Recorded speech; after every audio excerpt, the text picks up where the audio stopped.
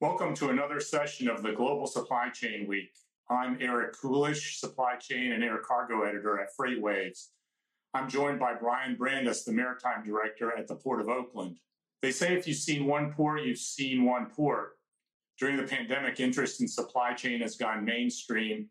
Most of the media attention has been on the ports of Los Angeles and Long Beach in Southern California. There are actually many other ports in the U.S. handling imports and exports for the economy, and they've also had to deal with the turmoil in ocean shipping and landside constraints that have made it difficult for shippers to get their goods to market.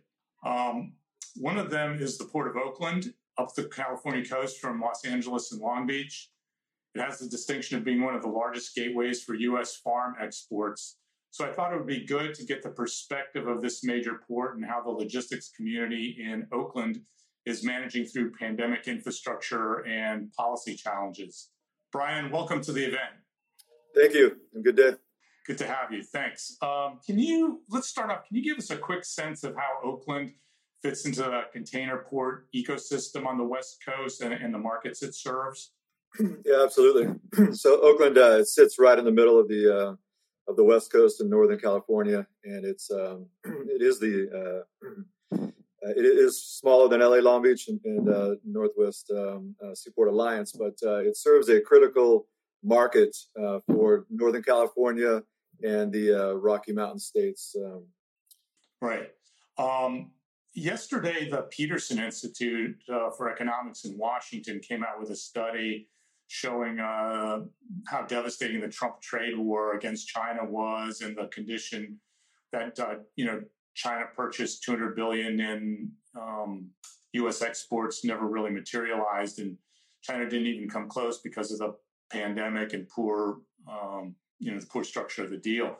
How did the tariff war, before we even hit the pandemic, how did the tariff battle and China's retaliation impact Oakland's export volumes in 2018, 2019, I guess? Yeah, so in 2018, 2019, it really did not impact, Oakland as severely as we thought it would. There was other commodities that continued to backfill, and the demand in China for U.S. Agricultural exports continues to increase, as well as into Japan and Korea, into the South and Southeast Asia. So we really did not see the drop that we would have anticipated in those earlier years. Good. So then, but then the pandemic hit, and that disrupted trade and the global economy with, manufacturing production shutting down in Asia and then the U.S. and then, the changing consumer buying habits and the incredible demand for material goods as we've seen in e-commerce. And so, we've seen all the ships backed up outside of LA Long Beach and, just that heightened focus on the congested terminals and warehouses that are stuffed and lack of truck drivers. So the whole chain's been stretched. How is that, how has Oakland seen that impact? How have the effects been up there? And especially what have been the downstream effects on exporters, especially the ag exports who use the port so much? Yeah, so historically, the services call LA Long Beach first and then make their second port of call to Oakland, which is really what drove the importance of Oakland's export demand and the importance of Oakland. And this last year, we saw several services being pulled away from Oakland, and those services just immediately turned around once they're worked in LA Long Beach right back to Asia. So it has impacted our exports out of Oakland. Last year, we saw an 8% drop, which is a significant impact. Historically, Oakland has been a 50-50 port, which means we have 50% imports and 50% exports. There are some empties in there, but the exports are critical to our port, and with an 8% drop, it's important to try to come and look for solutions to regain that market. So have you had but your import volumes were also up, or you had record imports. Talk about that, and have you had any ship backups, at least on a lesser scale than LA Long Beach. Yeah, so it's now it seems crazy now we're going back and talking almost 2 years ago with COVID, but at the beginning we saw a surge in volume, and Oakland wasn't really didn't have the labor force and the trained labor force to handle the first volume surge at the end of 2020 and early 2021. So the PMA, the ILWU got together and developed not only a hiring plan but a training plan. And they increased the workforce by 25%. They trained a significant number of employees on skilled positions to handle the container handling equipment. So it really puts Oakland in a better position to handle the increased volume. Then shortly after, some of the services were pulled back, as I mentioned, from the lines, and now we're starting to see those services return, not to the not full restoration, but we have seen a number of the services return, and the volume is slowly picking up. Oakland right now we've got about 10 vessels waiting in queue, but the PMA has come up with a new process so that we're not seeing all those vessels in the bay like we had in the past.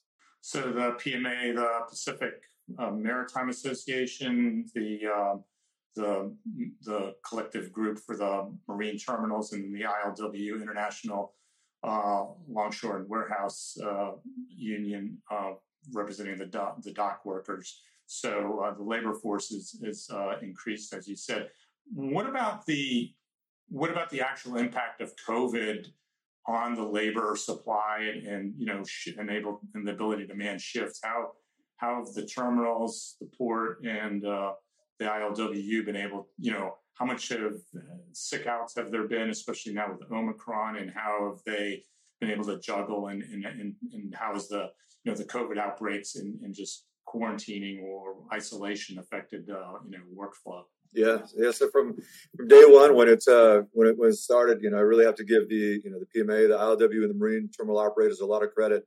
They gathered and put together plans to not only ensure there's correct separation for all the employees, but ensure that all the work areas, including the equipment, was properly cleaned in between shifts, and they didn't miss a beat. I mean, they provided continuous operations from the beginning of COVID to today.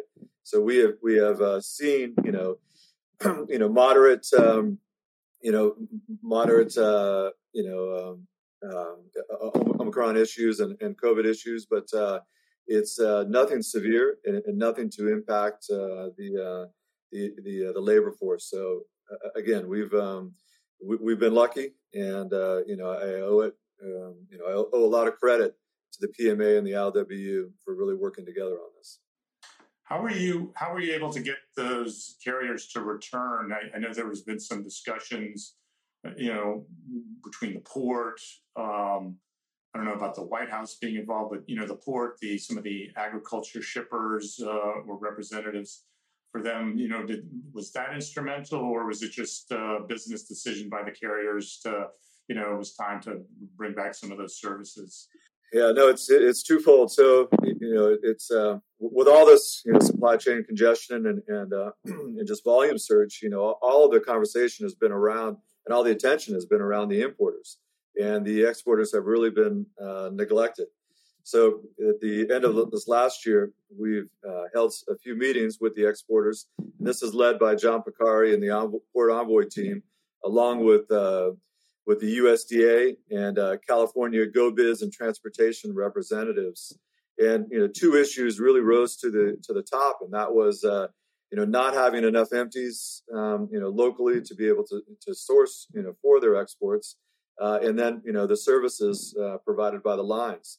So we agreed as an output from these meetings to develop an off-dock empty yard, which is this pop-up yard that we are starting March 1st.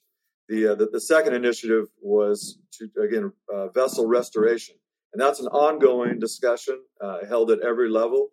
The most valuable stakeholder to really drive that is the exporter themselves, which they are talking to the lines. The lines are recognizing the need, and they are, as you said, slowly returning the vessels. But the government officials have been instrumental in helping us as well. So it's really been a team effort across all levels to try to restore the services in Oakland. Is one solution? Historically the exports have been almost barely break even, or the rates to Asia have been extremely low. Maybe that's one reason that the carriers go sometimes skip the port or just or don't send the containers inland because the import rates are much higher. Is this one of the solutions, or could exporters get more service if they agree to higher to higher rates to a certain extent? Yes, and they are being asked and to pay higher rates, and they are paying higher rates, but it's there's still, and there most likely always will be, a significant imbalance between the import rate and the export rate. But they are paying a higher rate now, and in this pop-up yard will also driven by the USDA, it's also going to offer the exporters an incentive to use this export pop-up yard. The USDA is committed to provide $125 for each one of the empty containers sourced out of this yard for agricultural commodities, which it's definitely providing an assistance, and that goes directly to the beneficial cargo owner of record for the exporter. So is the container, the lack of availability of containers, somewhat different in Oakland than in LA Long Beach, where people can't get them because the ports are clogged, so the warehouses are just sitting on chassis and containers because their warehouses are full, or they can't return them to the port, so they just keep them there, and basically they're kind of hostage until you can return them many days later. Is that kind of a different issue in Oakland, where there's just fewer physical boxes because the ocean shipping lines are kind of handling the situation differently, or moving stuff back to Asia quicker? And just kind of go into a little more detail about just how the exporters are impacted by this dynamic. So this yard it was came up from meetings to talk about exporters, but it's clearly going to help the importers as well. The import, drives the export because, the export needs that empty that comes in from the import. So by pulling these empties off of the, out of the terminals, it's really going to relieve congestion in the terminals, and it will allow the export trucking companies, to come into a singular place and source all the lines empties without appointments. And it really just allows a better opportunity to go to a place that doesn't have congestion and pick up an empty.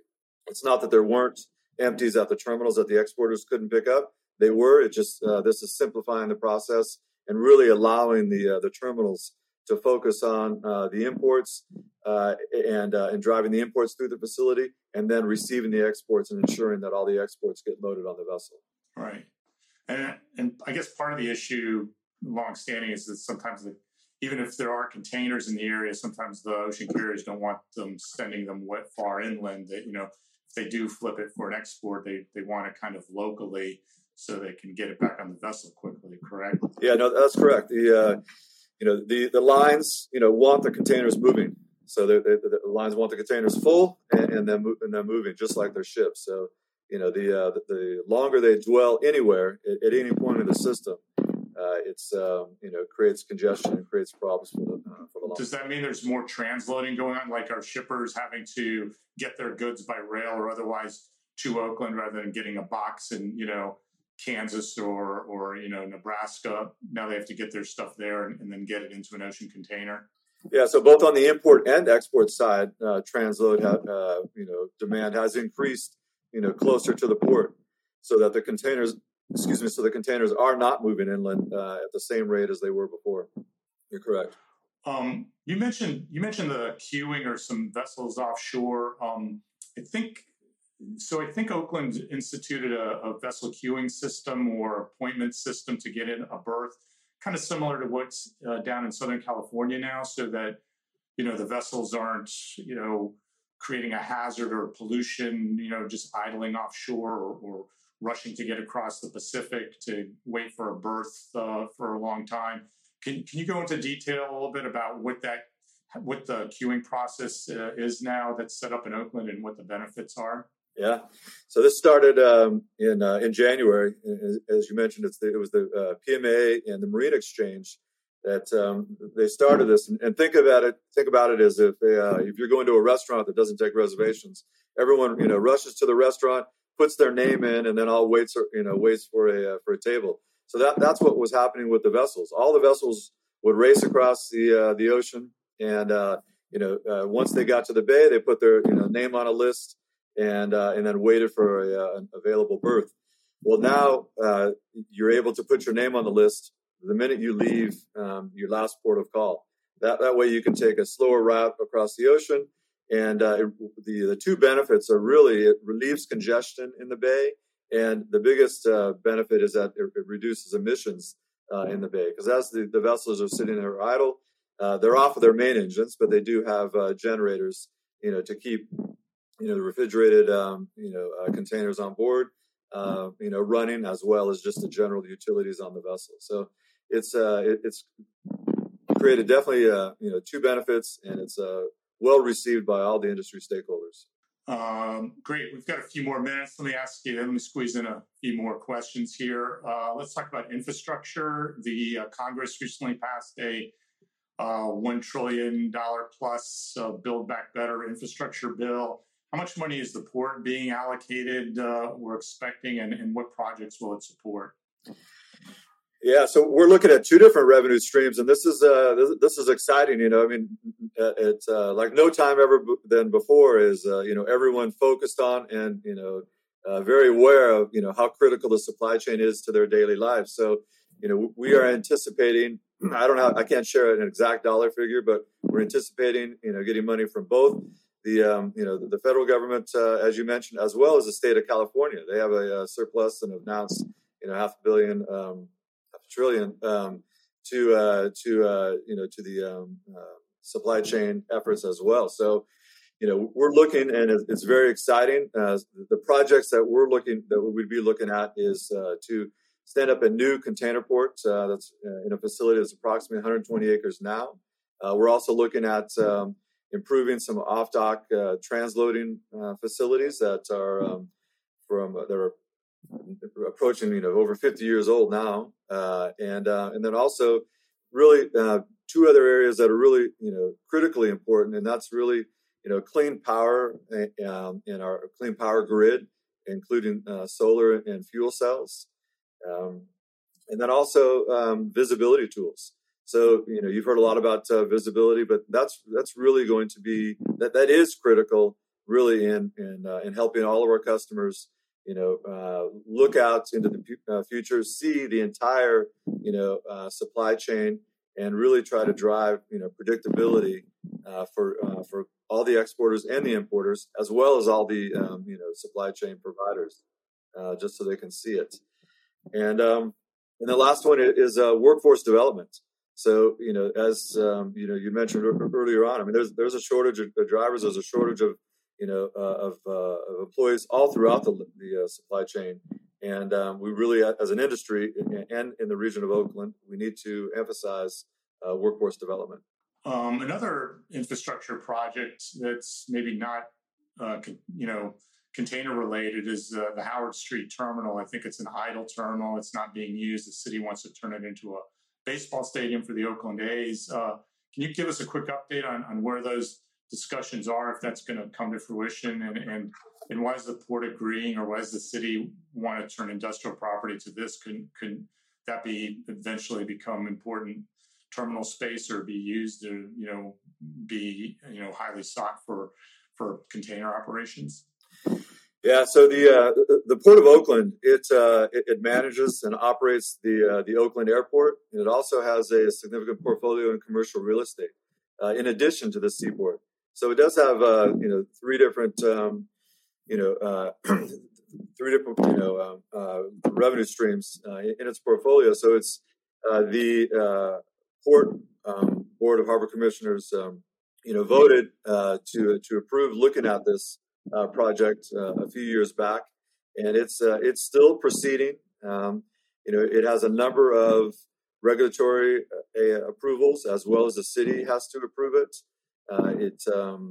It's on track to come back to the board, the port board, sometime later on at the end of this year. And if that project is gets approval throughout its way, and then is approved by the board, we have been meeting with the industry stakeholders, and will continue to meet to ensure that if this project goes forward, that it will not impact the maritime activities, and that maritime will continue to be able to thrive in Oakland. Let me just so one last thing. 2022. What kind of supply chain challenges do you foresee for this year or going into the future, and how do you how do you handicap the 2022 season? Volume wise, and just as a business year. Yeah, no, I think this is it. I think we are, I do not see the industry, retreating in volumes. I think with all the infrastructure spending and I think this is it. I think we need to, adjust and as I mentioned, with all the visibility and infrastructure spending, this is an absolute, great opportunity to really improve our system. And so the Port of Oakland, as I mentioned, we will be, 100% focused on our future, on physical investment, visibility investment, clean energy, and really the drive towards zero emissions across the board on all of our equipment, on the vessels, calling the Port of Oakland. And then the last thing, as I mentioned, the workforce development. But your forecasts for this year look like, pretty strong volumes, close to last year or maybe stronger. Yeah, no, we're anticipating stronger than last year. So we took a dip. Our imports were strong. We took a dip in exports. We anticipate recovering and growing on both imports and exports. Great. Well, Brian, hey, thanks so much for joining us here at FreightWaves on the Global Supply Chain Week. I really enjoyed getting your insights about the port, learned a lot. Continued good luck developing the pop-up yard and all those other plans, and we'll talk soon. Great. Thank you. I appreciate it, Eric.